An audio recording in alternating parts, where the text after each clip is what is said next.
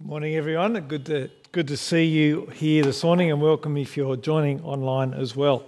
Let's pray as we come to God's Word. Father, you tell us that you speak to us by your Word, and we need you. We need to hear from you. We ask that you would encourage us, challenge us, and feed us by your Word this morning, and that you will give us ears to hear. And we pray it in Jesus' name. Amen. Well, I want to start off by telling a story. It may be a very familiar story to you. If it is, I want you to imagine that you're listening to it for the very first time and listen with fresh ears.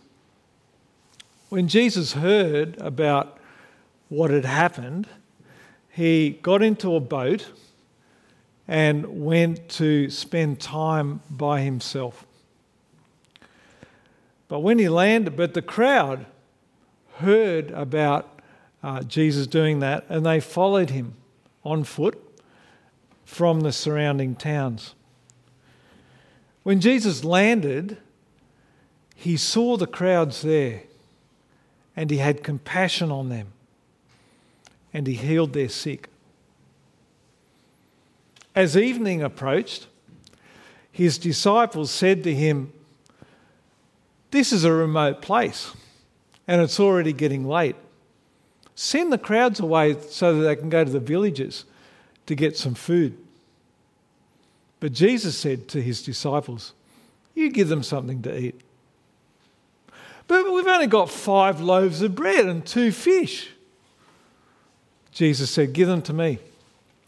And he took the bread and the fish, and he got the people to sit down on the grass in front of them. He took the bread and the fish, and he looked up to heaven, and he gave thanks. He broke the bread and gave them to his disciples. His disciples distributed them to the people. Everyone ate, and they had enough. They were satisfied. Then his disciples collected what was left over, and there were 12 basketfuls of the broken bread.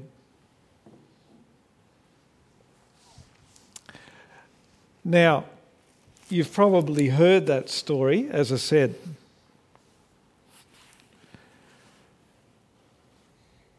But I want you to think, to help us think about this story, I want to do something a bit different. I'm going to get you to do a little bit of work.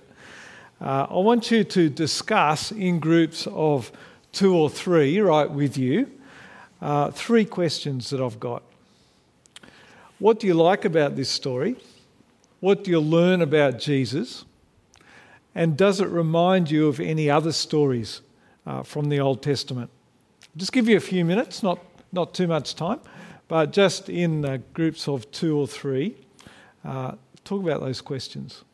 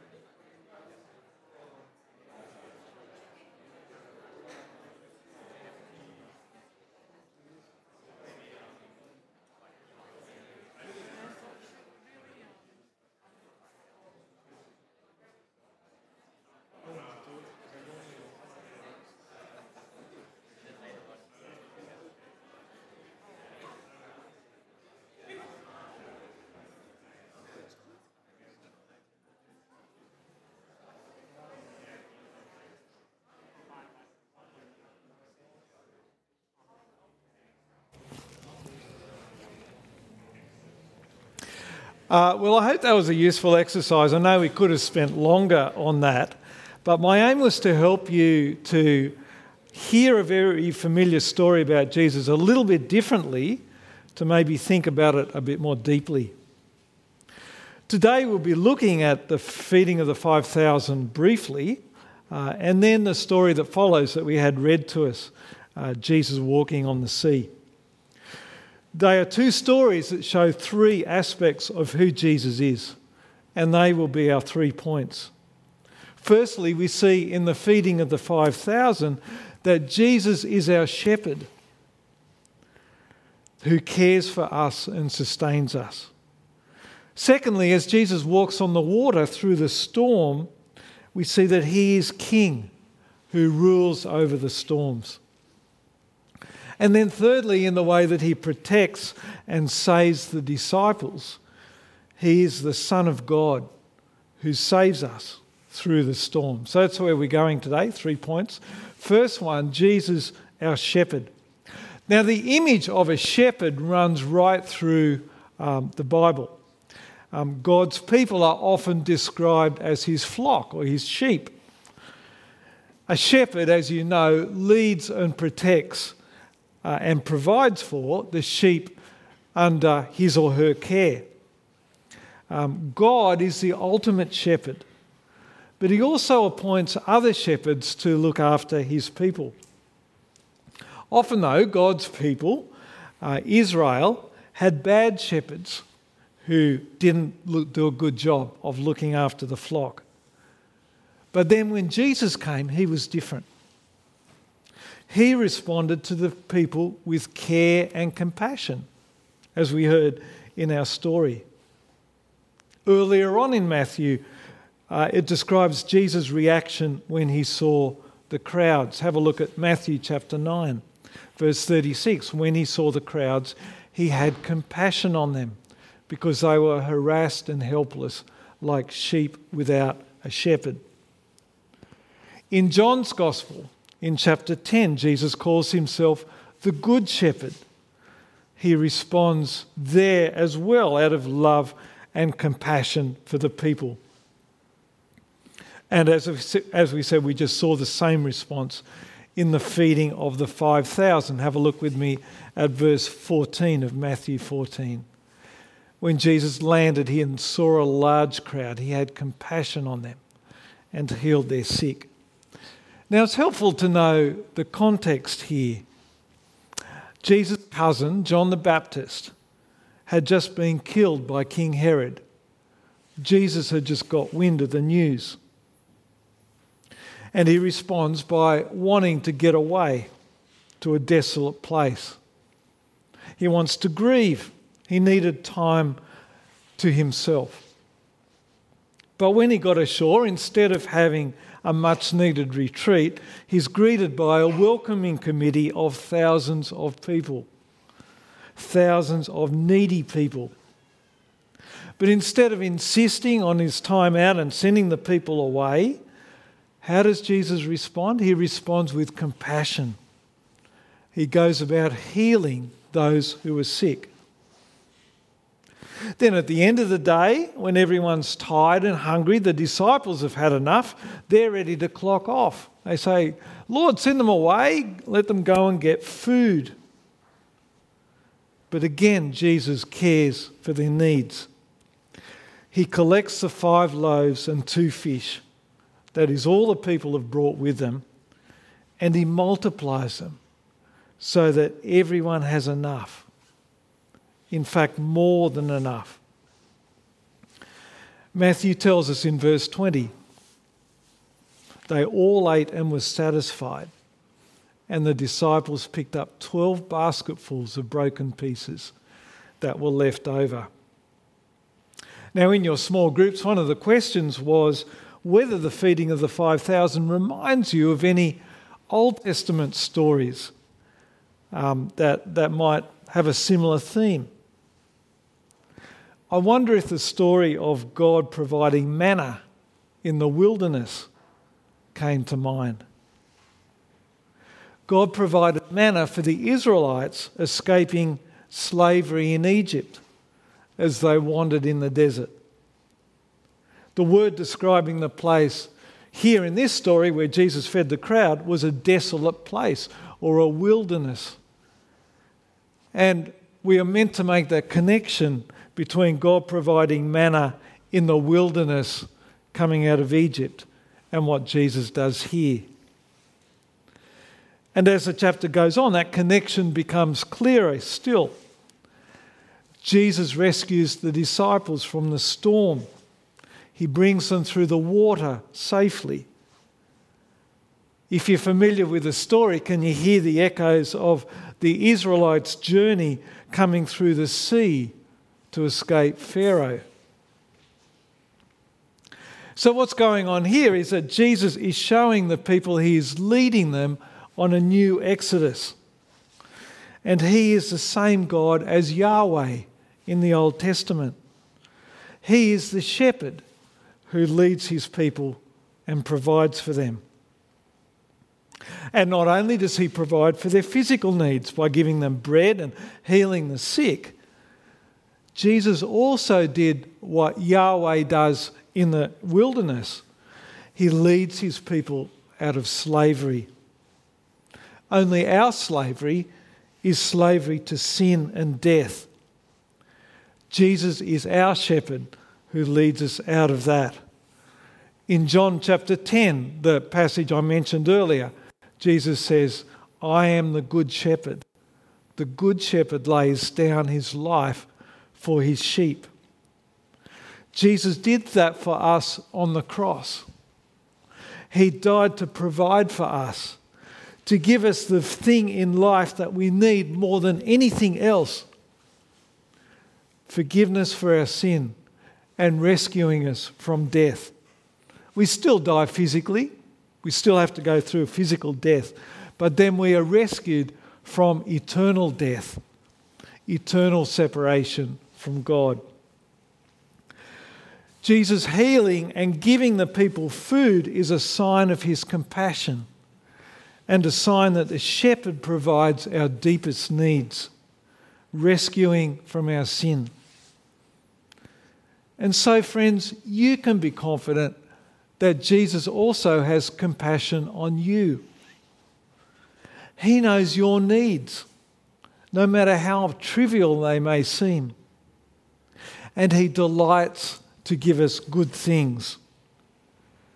But more than that, Jesus' compassion is shown most powerfully by what he did for you in dying for you, in laying down his life for you. Well, then the story moves on to the next point of the king who rules over the storms. After Jesus provides food for the crowds, he sends his disciples in a boat onto the Sea of Galilee, while he himself goes up on a mountain to pray. His disciples must have been in the boat a long time. In verse 23, it says that when evening came, they were already a long way from shore, and they were caught in a storm. Verse 24 says they were buffeted by the waves because the wind was against them. And they had to battle the storm all night because they were still at it when they see a very strange sight just before dawn. Verse 25.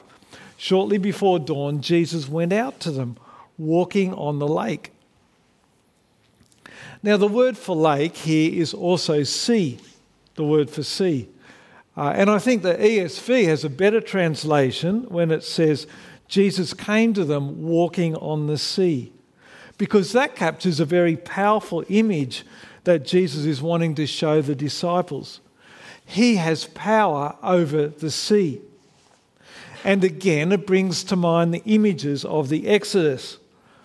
The Israelites there walked through the sea. The same sea that brought destruction for Pharaoh and his army. Having power over the sea for the disciples was much more than just having power over nature. Because for them, and for any Israelite, the sea represented chaos and evil. The Old Testament is full of images of God calming and controlling the sea, pointing to him being in control over the forces of chaos in the world. Let's just look at a couple of pictures from the Old Testament, from the book of Job, chapter 9. Job says he alone stretches out the heavens and treads on the waves of the sea. Walking on something means having absolute control over it, like walking on the heads of your enemies, which is an image we often see in the Psalms. And then Psalm 89, verse 9, you rule over the surging sea. When its waves mount up, you still them. And so Jesus is showing his disciples in a very dramatic way that he is the king. He is the king from these passages in the Old Testament. He is God who rules over the chaos that the storm and the sea represents. But the lesson seems lost on the disciples, doesn't it? At least at first. They don't exactly get the theology lesson. In fact, they're terrified. Verse 26, when the disciples saw him walking on the lake, they were terrified. It's a ghost, they said, and cried out in fear. But Jesus immediately said to them, take courage, it is I. Don't be afraid. The disciples are probably already afraid because of the storm, and now they see this terrifying figure walking on the water. Jesus said, take courage, it's me. Literally, he says, I am. Now, in the Greek, that can just be the idiomatic way of saying it's me, but it's also the name that God calls himself. I am who I am, he says to Moses in the book of Exodus, which is translated in the Hebrew to Yahweh, the name that we know as Yahweh. And it's no accident that Jesus uses the same words here, I am. He is saying, I am Yahweh. He's driving home the lesson of walking on the sea that the disciples didn't get. I am Yahweh and I am with you. Don't be afraid. I am the King who rules over the storms. Now, what's important to remember here is that the disciples are not saved from going through the storm. Remember, we just said that they'd been there for yonks. They'd been there all night, and even before that, trying to battle this storm. In fact, it was Jesus himself who sent them into the storm. It was important for them to go through that storm so that they could understand and experience Jesus being king over the storm. And friends, that's something we need to understand too. God allows us to go through the storms. We're not bubble wrapped and carried trouble-free through life. Struggling through the storms is crucial to God moulding us and shaping us and causing us to trust in him who is king over the storms.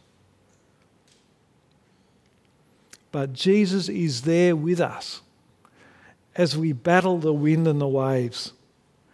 Take courage. Don't be afraid. I am with you. Jesus is the shepherd who provides for us. He is the king who rules over the storms. And then thirdly, he is the Son of God who saves us. And as it is so often with the disciples, it's Peter who learns this lesson. As soon as Jesus tells his disciples that it's him walking on the water, straight away Peter is suddenly filled with courage and trust and says, "If it's you, Lord, tell me to come to you on the water." "Come," Jesus said. So Peter gets out of the boat and he walks on the water towards Jesus. An amazing act of faith, isn't it? And it's based on this confidence that he has in Jesus, seeing that when the light bulb goes on and he realises that Jesus really is the king over the chaos, the king over the wind and the waves. He's just seen with his own eyes his authority. And so Peter fixes his eyes on Jesus and walks on the water towards him. But then he takes his eyes off Jesus. Verse 30, when he saw the wind, he was afraid, and beginning to sink, he cried, "Lord, save me." Immediately Jesus reached out his hand and caught him. "You of little faith," he said, "why do you doubt?" And friends, right here we have a picture of the life of faith for all of us. We all have to walk through storms. As I said, God doesn't save us from those storms, but he lets us go through them so that we learn to trust him, like Peter did, in the storm. And Jesus calls us to come to him in the storm. And if we keep our eyes on him, he strengthens us, empowers us to keep walking, to not sink. And the way that we do that in our lives probably won't be as spectacular as Peter walking on the water. It may look quite ordinary and unspectacular. Maybe you are struggling in a difficult marriage or relationship. Maybe you're battling the constant pain of loss,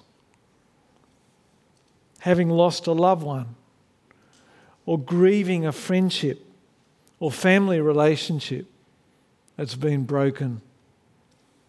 Maybe you're fighting depression or a physical illness that makes just getting through the day feel like you're running through quicksand. For you, keeping your eyes on Jesus may mean that you trust him for strength just to get out of bed in the morning and then to get to work. That you rely on him for the capacity to love the person you struggle to relate to. Or that you turn to him as the only one who gives you hope and meaning in your life. These things may feel ordinary and unspectacular in the daily grind of life, but in God's world, they are powerful and beautiful pictures of his grace and love. We still have to walk through the storms, but when we keep looking to Jesus, he holds us up. He keeps us standing. But we don't always do that, do we? We are weak and we are sinful. So often we look at the wind and we take our eyes off Jesus. And like Peter, we begin to sink. We let our fear get the better of us. Circumstances crowd in on us and we no longer see Jesus there with us. We begin to sink. But friends, here's the good news. It's not up to us to keep trusting perfectly. We only need to be like Peter. We only need to cry out, "Lord, save me." We may fail. In fact, we will fail. We will fail to trust him in the storm. But the King who rules over the storms is also the Son of God who saves us. We can trust not in our own ability to trust him or to even keep our eyes on him, but we can trust in him who is trustworthy.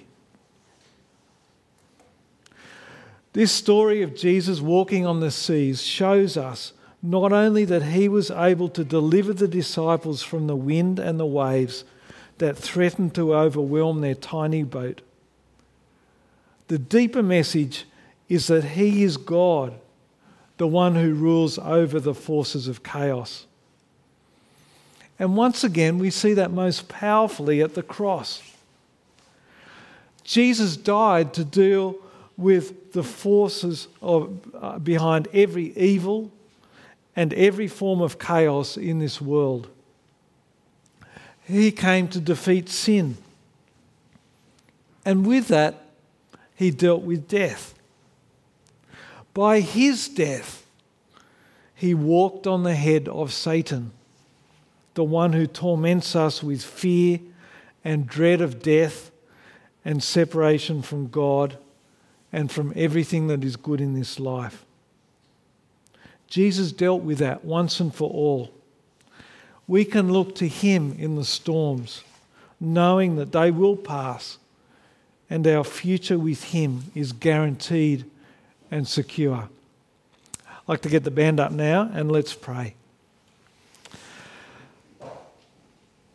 Father, we thank you for these stories of Jesus having compassion on the crowds, healing their sick. And thank you, Lord, that you have compassion on us. You care about our every need. You care about our struggles, no matter how trivial or how big they are. And Father, we thank you for this story that Jesus is king over the chaos. He rules over the storms. Thank you, Father, because we all go through them. We all go through storms. We all struggle.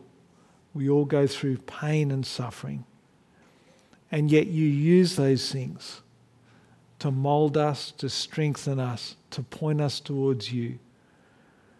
And we thank you, Father, that you are bigger than our faith. You are bigger than our ability to keep our eyes on you, because you are trustworthy. And when we start to sink and when we fail, we can cry out to you, Lord, save us, knowing that, like Peter, you take us by the hand and you pull us back into the boat. And we pray that this might encourage us today. In Jesus' name, amen.